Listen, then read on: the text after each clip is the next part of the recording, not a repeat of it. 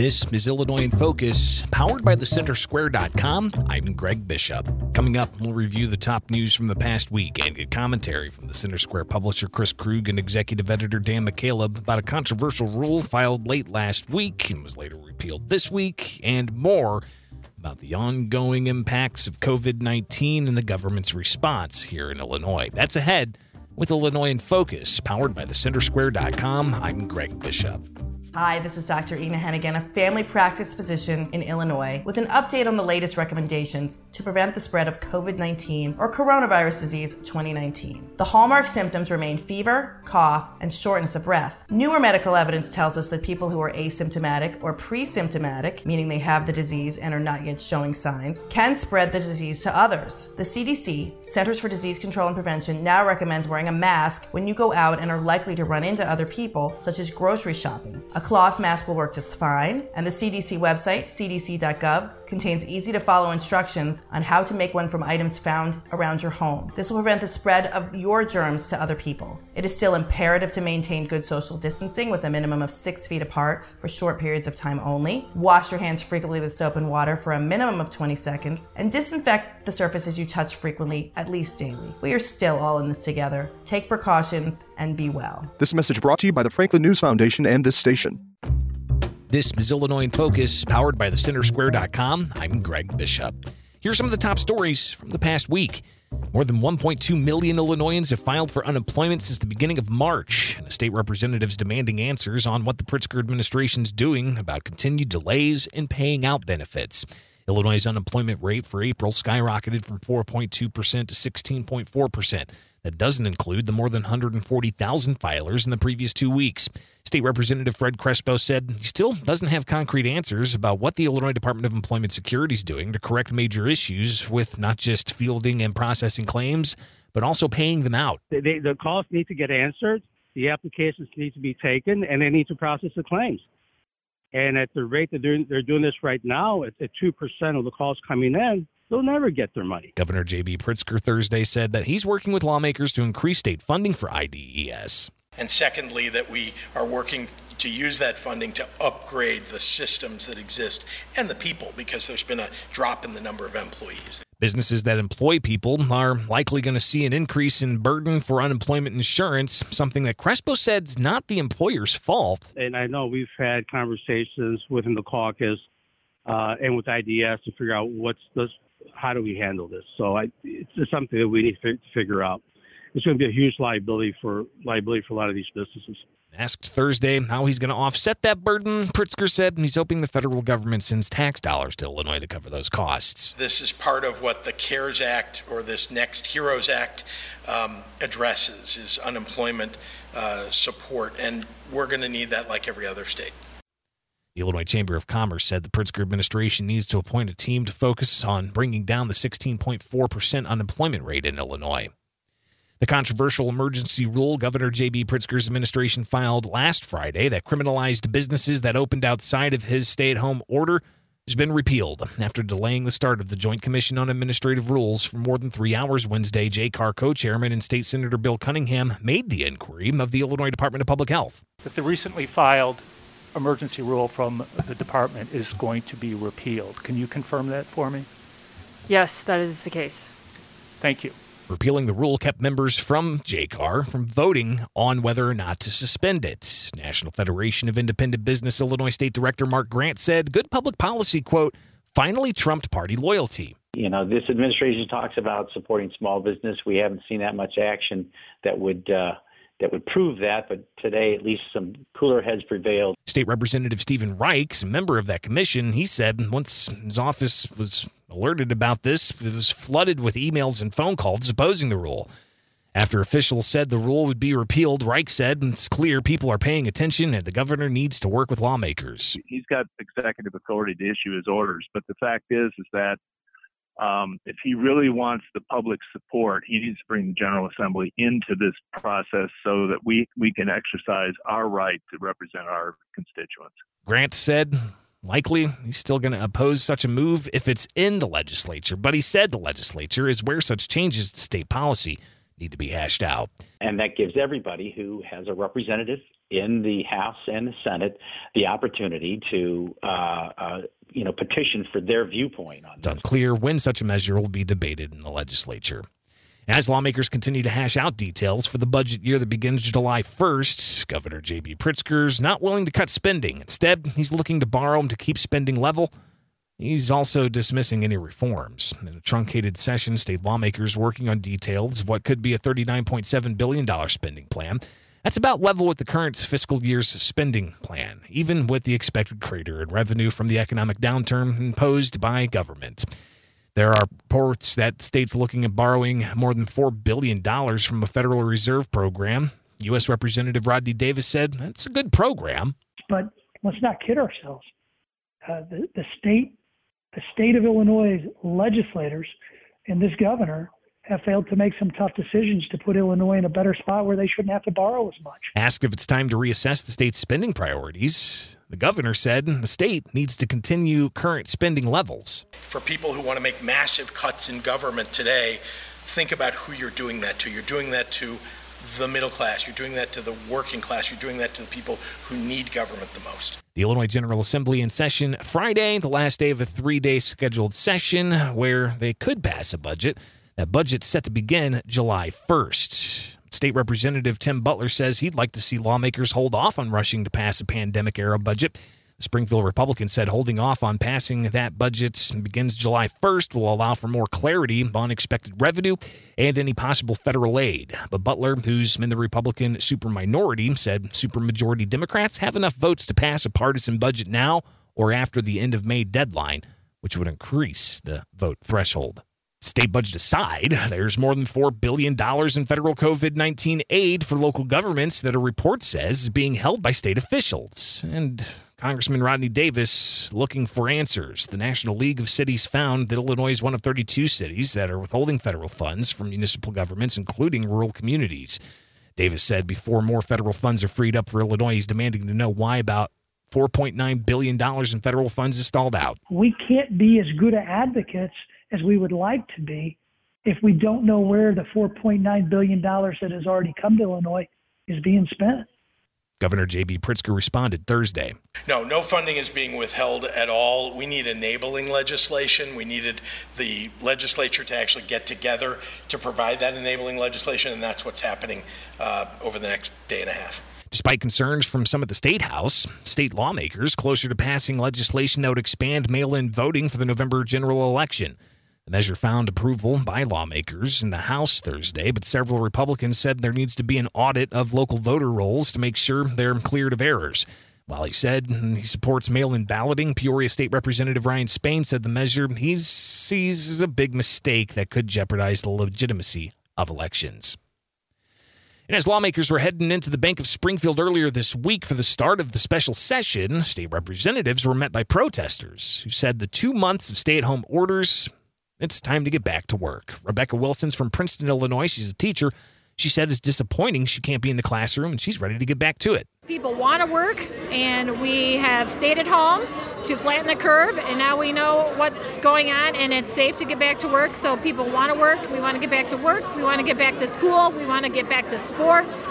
We want to get back to our normal lives. It's time to do that. Timothy Hugomes from California. He has residency in Illinois. He was protesting Wednesday in Springfield, saying the state's being held hostage. We have more than served our 21-day medical science quarantine. Enough is enough. If you're sick or if you're scared, quarantine your own self. State Representative Darren Bailey Wednesday was applauded by protesters as he entered the public area of the convention center for the special session.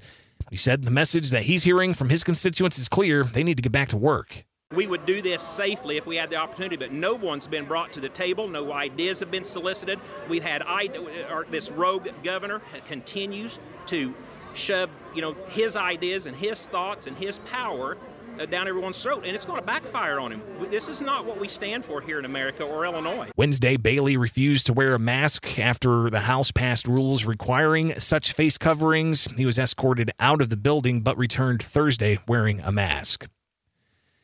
And unless there's an emergency ruling to dismiss a change of venue motion from Illinois' Attorney General in the case Bailey filed against the governor's stay-at-home order, Friday's hearing in Clay County this afternoon is on hold. The AG said the federal court's the proper venue, But Bailey's attorney said it's frivolous, and he says it delays the outcome he expected to go the way of his clients. And despite Governor J.B. Pritzker's contention that traveling to neighboring states is dangerous during the pandemic, scores of Illinoisans appearing to be doing just that. One example is in Missouri, specifically St. Charles County, which loosened restrictions May 4th. Alexis Stubis, bartender at Hendrick's Barbecue in St. Charles, says that she and several others are seeing a steady flow of people from Illinois since they've reopened. A lot. Actually, I had a bunch of girls up at the bar yesterday. We had a group of 15 people from Illinois, a party. I had a group of women sitting there, and they're like, we drove an hour and a half to get pedicures and to come get lunch and to get drinks. Nikki's a server at Schlafly's in St. Charles. Oh my gosh, all the time. We've typically had a lot of Illinois regulars, but it's now more than ever. Bridget Alderson, who owns the French Flea in downtown St. Charles, says for a while she thought that she was going to lose her business because of the shutdown. Every day. Yep. So we're having to do negotiations with the landlord and assistance with the government, and a lot of us don't qualify. But now that her shop's reopened, Alderson says business has been great, with many customers coming from Illinois. It seems like all the license plates were Illinois. People are coming from down in the city and from across the river to get here and get out and be normal again. Even after St. Charles County reopened 2 weeks ago, health officials have reported a downward trend in coronavirus cases. Those are the top stories from the past week for Illinois. Find more online at thecentersquare.com. Coming up for Illinois in Focus, commentary from the Center Square publisher Chris Krug and executive editor Dan McCaleb. This is Illinois in Focus, powered by thecentersquare.com. I'm Greg Bishop.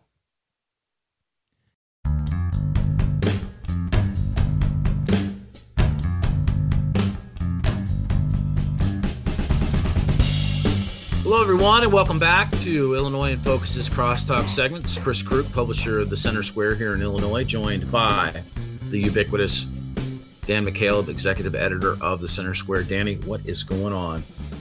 Hey, Chris. Hoping for a second week in a row to be able to get out on the golf course this weekend. Got washed out my first attempt last weekend, so keeping my fingers crossed for good weather. I'm telling you, that, now that the chains are off a little bit and we're able to go out and do some things that we want to do. If we can get the weather to cooperate, that'd be great. I believe, sort of lost in all this indoor living, at least for parts of the state, it's been the rainiest May on record already. And we're taping this on Thursday, the 21st of May. So you got, basically 9.5 days left to go to pad that record. It's been miserable. I mean, adding into the fact that, that we've all been sort of stuck inside and sort of, locked away from normalcy. The weather has been not so great up in northern Illinois. Oh, man, the rain this past week has been relentless. Flooded yards and flooded roads and flooded golf courses. Yeah, knocked out all the power at the Sears Tower. Right. So, hey, plenty of stuff to talk about. This has been an interesting week, right? Because, from a tone and tenor standpoint, and if you've been an onlooker or even a casual voyeur of Governor J.B. Pritzker's daily 2:30 news conference, you're getting, I wouldn't say necessarily mixed messages, because the messages have been the same. I mean, really, it's been the same. Regardless of what's happened, the message has been the same. Stay inside, stay safe. That's the perspective that he's put out. I mean, really from the beginning. But this week, he tried to lever up. Actually, it was a news dump that occurred on Friday, where he had put in an executive order that extended authority to local law enforcement to go after people who were ignoring his executive order. That did not go super well. No, it wasn't really even a news dump, because he did it secretly without announcing it, saying that businesses that didn't follow his restrictions, businesses that were barred from reopening by the governor who decided to reopen, were going to face misdemeanor charges, which can include up to a year in jail. So as he's unloading murderers and people, armed robbers from the state's prisons to protect them from COVID-19, he's threatening legitimate business owners, people who create jobs in the state of Illinois with jail, doesn't announce it. I think it should be pointed out that our Greg Bishop, the Center Square Illinois Radio Network's Greg Bishop, broke this story on Saturday. And then, after we broke the story, other media outlets followed, and then just the flood of phone calls and emails and social media postings, just in complete anger over this, forced the governor's hand. He changed his mind. And so that was basically unwrapped earlier this week, a pretty stunning reversal. But what followed behind that then was also, a little bit more subtle. This tonality shift, where it's like, okay, our numbers are improving. We can expedite, some aspects of the things that have been discussed as occurring deeper into phase 3 can come back on. And a lot of it was the non-common sense stuff that was taken away, like restrictions on the number of people on a boat. Like, two people. Yeah. I mean, like this, and not to make everything about recreation, but, we're a little bit stir crazy here in Illinois. If you're listening to this from outside the state, if you're not experiencing this for yourself, I mean, this has been like 7, 8, 10 weeks of just having to deal with your family every minute of every day. Get me out of here, brother. Serenity now. Like you said, the inconsistent nature of the restrictions. 4, 5, 6, depending how large your family is, members can squeeze into an automobile, but you can't put more than 2 people on a boat.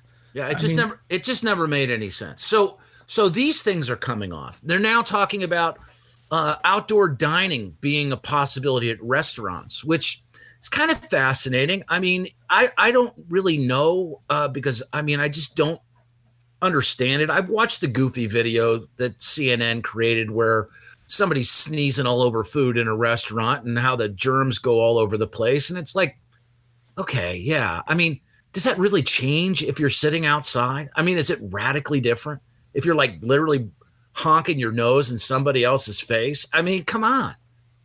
So at any rate, so now we've got, but there's been a tonality change. There's just been a very subtle but abrupt change, and we're getting this thing back together. But we're going to do it with the science. Okay. Yeah. So, I mean, what's different this week, Dan? I mean, as you kind of periscope back out and look at it, the counts are down, ventilator usage is down. I don't know if the ventilator usage is down because some doctors just don't have the faith in the equipment, which has been something that's been underlying and has been buzzed about. We build all these ventilators like, lickety split. It's a pretty sensitive piece of equipment. There's been questions of whether or not they're worth a lick, but it's just kind of like things are changing here. Yeah, I think it's a combination of both. The numbers are improving. The number of hospitalizations are down, but I think the largest part of it is just the unrest among Illinois residents. This has been going on now for 8+ weeks, and they're tired of it. And more people are speaking out about these unnecessary restrictions. Yeah, and I think the governor's starting to hurt. Certainly a lot of lawmakers, both Democrats and Republicans, are hearing it. Yep. And it's obviously gotten back to the governor too, and I think that's largely why this change in tonality regarding restrictions. Well, it does seem like that people who've been on the sidelines, not all of them, but it's not like you and I are immune to social media. It's not like we don't talk to people. It's not like we don't, haven't lived here for a long time, and we've lived here for a long time. I don't believe that this is a condition of fatigue where we're just simply tired of being inside, but that as data comes out and you get a clearer understanding of what's really gone on with COVID-19, in particular, if you don't live in the city of Chicago, right? I mean, the Pritzker administration and Dr. Ezike has said over and over again that this is a disease that knows no boundaries. Well, no kidding, because it originated over in China, right? I mean, so, obviously, but it also seems to impact different people in different ways. If you have a number of comorbidities and you're older and you live in a nursing home, it's not good for you at all. This is not good. If you don't have those comorbidities, you may have this. And yes, the reality of it is that this is a viral disease, that you could spread it. But if you stay away from people and you socially distance, then you are not going to transmit it. Right. I mean, it's just a conundrum. Well, we reported recently that more than 40% of COVID-19 deaths in Illinois have occurred amongst residents of long-term care facilities like nursing homes. Yep. Where one, you're generally older than 70, older than 80, and two, you have these pre-existing conditions. So more than 40% of the deaths are in nursing homes, and that's in Illinois. In some states, it's over 60% of the deaths. Yep. And that's largely because of Chicago, where you've got a large number of people living on top of each other, where the infection rates are higher than more rural areas of the state and more rural states, for that matter. But even a suburban area like where you and I happen to live. I mean, you and I happen to live in the same county. We're in the collar counties. We're not in the city. At the last time I glimpsed the numbers, that 80% of McHenry County's COVID-19 related deaths had occurred with people who were in nursing or congregate care setting. Right. 80%. So the data tells us absolutely we need to protect those folks. Yes. And if you have an older grandmother or an older mother or father or whatever, make sure they're following the guidelines. Absolutely.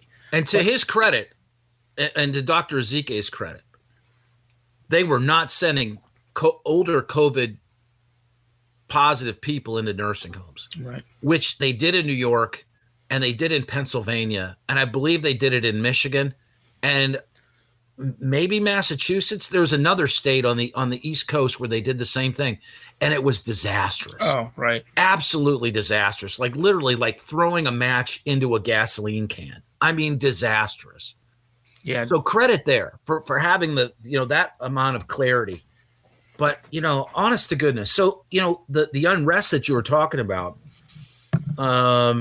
is, it's taken itself to the streets, which has been interesting to watch and a little scary for some people because, some people are just put off by protests, whether it's nuns standing on the side of the road protesting something or if it's guys, in camos, wearing guns, walking around protesting something. Well, unfortunately, it's sort of the few extreme bad apples that the media flocks to when these protests happen. The vast majority of protesters are just regular folks expressing their constitutional rights, doing so in a responsible way.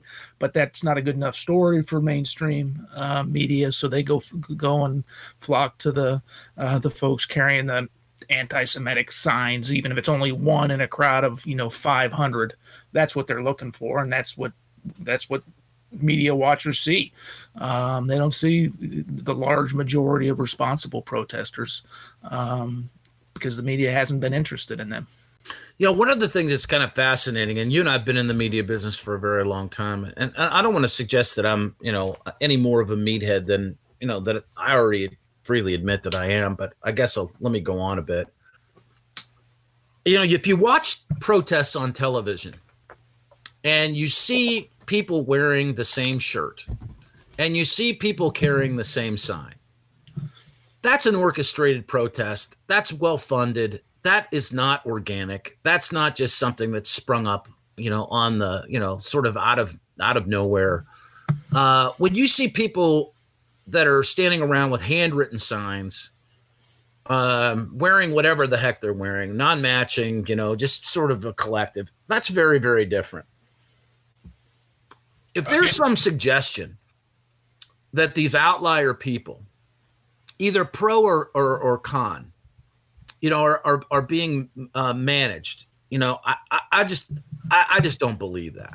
I have a difficult time believing that. In particular, the sort of the fringe people that have showed up to protest lockdowns that have had signs or worn shirts that were really just awful. I mean, just awful. Not part of the discussion. Awful. That's not part of some like orchestrated effort. That's just, well, it's just idiots.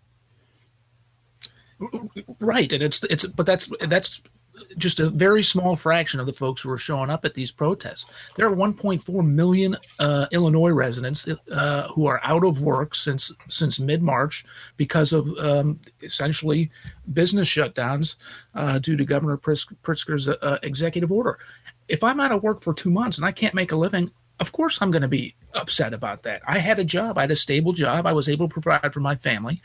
And you know, Illinois continues to experience problems with its unemployment system. So, what a disaster! Yeah, so people aren't getting unemployment benefits in a timely manner. Some are, but many aren't. And of course, they're going to be furious. Yeah, and I mean that's a mess. I mean, one thing that did happen this week, you know, and again, we're putting this together on Thursday, and there's a lot that's going to happen between now and potentially, you know, the weekend. We're not even certain if the legislature is going to work over the weekend, and that's where I'm headed with this. The legislature did come back to town, came back to Springfield, and so that got going. There are a handful of things that are on the agenda. The governor has said all along, as he was kind of giving, I didn't understand this necessarily. I mean, I don't understand why he was giving cover to the legislature to the degree that he was. If he wanted to just make the decisions, or if the legislature was letting him sit out there and make decisions that ultimately were going to be made anyway, and they just didn't want any part of it. I mean, two schools of thought on that. But the legislature is back. And there were, you know, not to say, you know, I don't know. I think it's relevant to say that there was a vote right off the bat about whether or not the legislators should be wearing masks. And Darren Bailey, who was came on the podcast a couple of weeks ago, 3 weeks ago, probably now, who filed suit, you know, and actually won in Clay County and was granted freedom from the governor's executive orders. He refused to wear his mask and was escorted out. So not to call it a stunt, but, you know, kind of an attention-seeking moment to bring clarity to his point of view. What's going to happen in the next couple of days in the legislature? There was a shell budget, you know, which is one of the pieces that is supposed to come out of this thing. A shell budget was introduced, supposedly $39.7 billion, which is barely a dent into an annual operating budget, you know, the likes of which Illinois is known now for a few years. I believe we had a $41 billion budget, or 40 and change last year. Yeah. So walk us through what's going on here and what we have to look forward to with the legislature back for as long as it's back in session. So yes, Wednesday. We're taping this on Thursday. You said Wednesday was the first day back from lawmakers since March. And so essentially lawmakers are going to try and cram 3+ months worth of work into 3 days, including passing a for all intents and purposes, a $40 billion budget, barely below last year, in a matter of 3 days. Lawmakers aren't going to have an opportunity to digest the budget because they haven't seen it. But it's clear that while lawmakers were not in Springfield, while they weren't home, Democratic leadership was working behind closed doors, not transparent, not in front of the public, not in front of taxpayers, crafting a budget that's, even though revenue declines are going to be significant next fiscal year because of these government shutdowns, because of the layoffs, people aren't paying income taxes, sales taxes have plummeted. They're going to craft a budget that's almost exactly as expensive as last year, even though they know revenue is going to be significantly lower. So taxpayers, it's Illinois, so this goes without saying, taxpayers need to beware. Well, and I mean, one of the things that I have to be honest with you, and I was disappointed. Well, let me pause there for a second. I think now that the governor is going to stand up in front of actual live people and speak about what's going on, which is something that has not happened for 60 plus days. We saw it Wednesday. Wednesday was like a very aggressive, very, assertive group of people in media asking challenging questions. And that was just, composed of a couple of pool reporters and whatnot.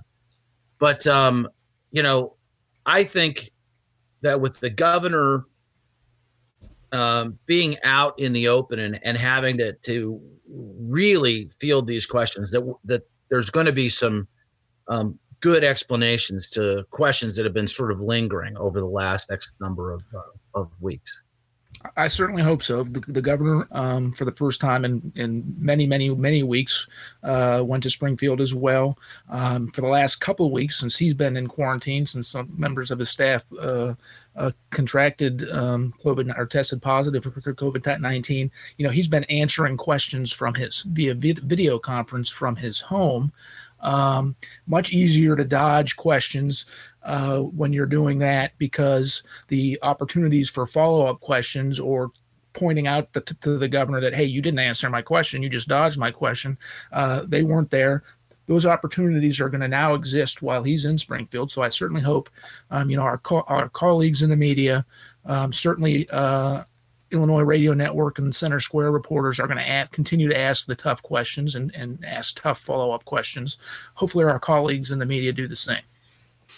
Well, I think it will be interesting to see, what comes forward, in these coming days. And if nothing else, I think that there's a new opportunity for a new normal with regard to openness in Illinois government.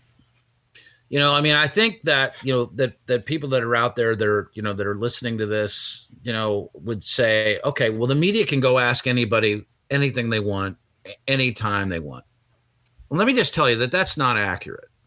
And especially now with access and, not only access to information, you file a FOIA request in the state of Illinois, and I'll tell you, you can just sit there and just watch the calendar days tick, tick, tick, tick away. And it's a game. It's an awful, awful game where, sorry, this has been denied because it's not specific enough, or, sorry, it's denied because there's no record of that, or, sorry, it's denied because you were too specific, or whatever the case. It's like, no, it's just, we can't do that. So then one of the ones we get is, it's overly burdensome on our staff who have nothing to do because most of the government agencies are shut down. Well, and that's right now. And that's something we didn't talk about, and sort of the nonsense of this $39.7 billion budget. Illinois has made zero cuts to full-time staff. Amongst states. Employees have gotten pay raises.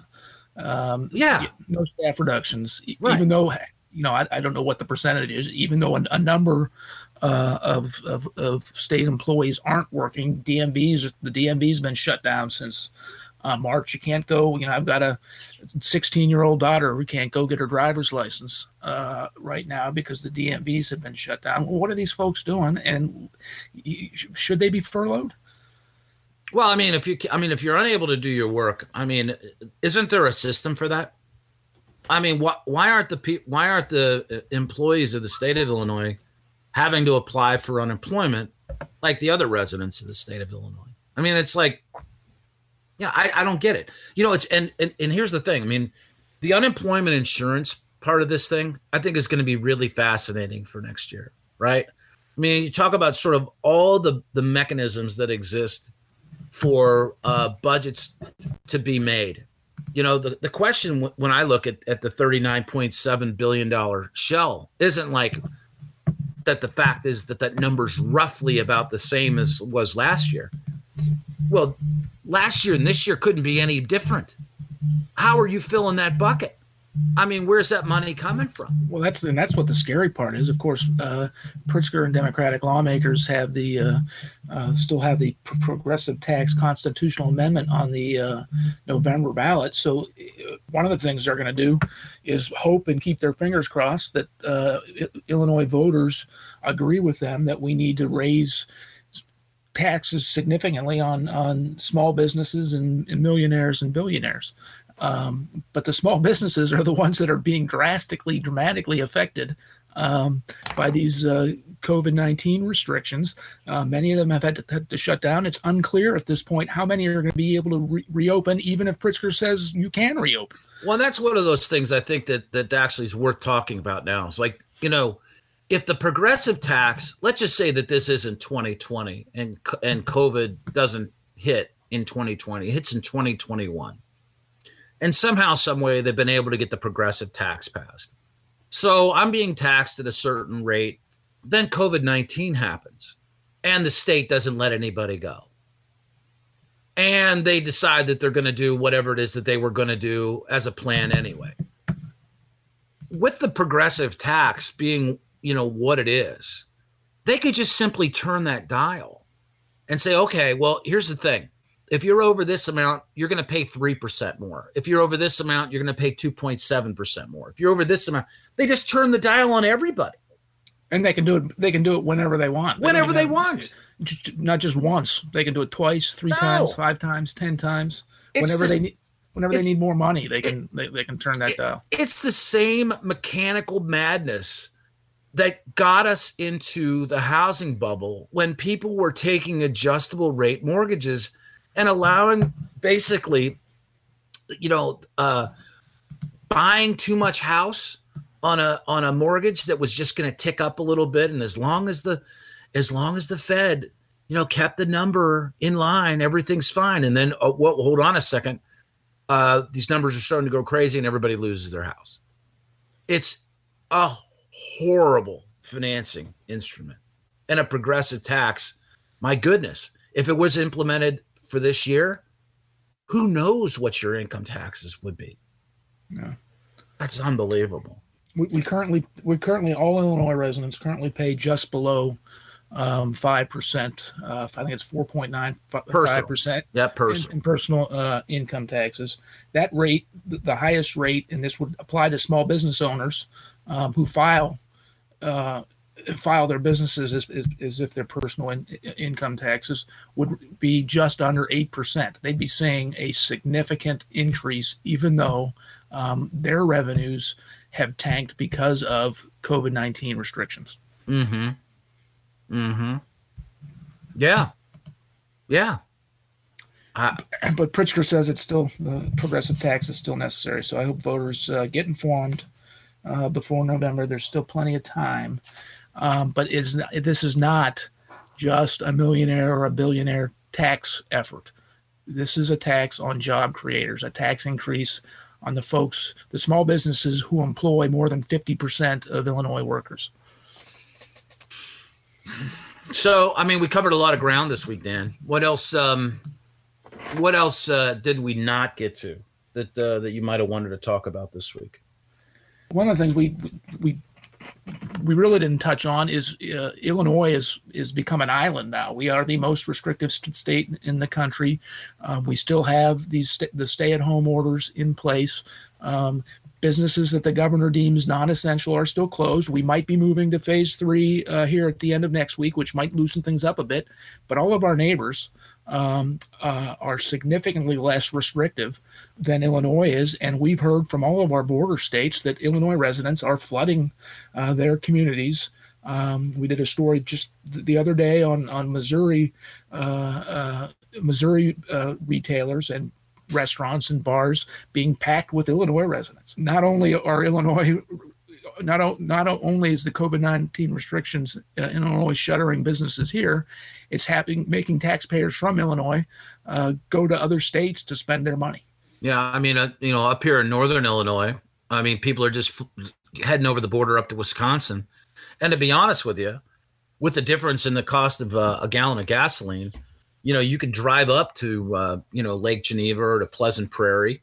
Pleasant Prairie has a big outlet mall. Of course, Lake Geneva has, Lake Geneva and the quaint little downtown neighborhoods and other such places.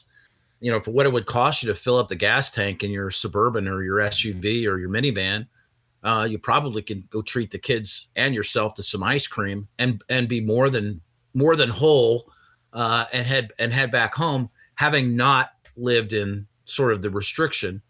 Of course, the governor's been asked about this specifically, and shop in clothing stores and right. Sporting goods stores. Right. Essentially, most anything you want that you can't get here in Illinois, or you can't go shop for Illinois, you can do in Wisconsin and Iowa and Missouri and Indiana. Right. And he's portrayed those people as basically endangering the lives of others. And I feel for people who have been made to feel guilty, if they have been made to feel guilty about that, because I just don't. I guess I just don't look at it the same way, So, me neither.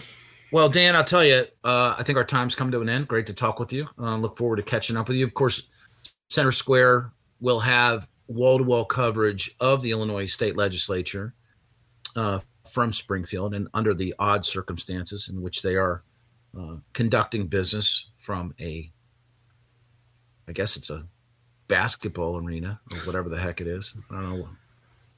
The house is at the convention center for social distancing purposes. They split the Senate got the Capitol building and the House got the Springfield Convention Center, and just sort of an odd time.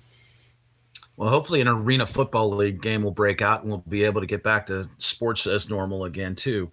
For Dan McHale, it's been Chris Krug. You've been listening to Illinois in Focus's Crosstalk segment. Now over to Greg Bishop with a look at what the Center Square will be working on next week. Next week, we'll unpack all the fallout from this week's special legislative session, from the budget to how the election landscape may change, and much more. Plus, we'll look forward to reopening sectors of the state's economy under the governor's proposed plan. This has been Illinois in Focus. For more Illinois stories and commentary online, visit thecentersquare.com. For the Center Square, Illinois, I'm Greg Bishop.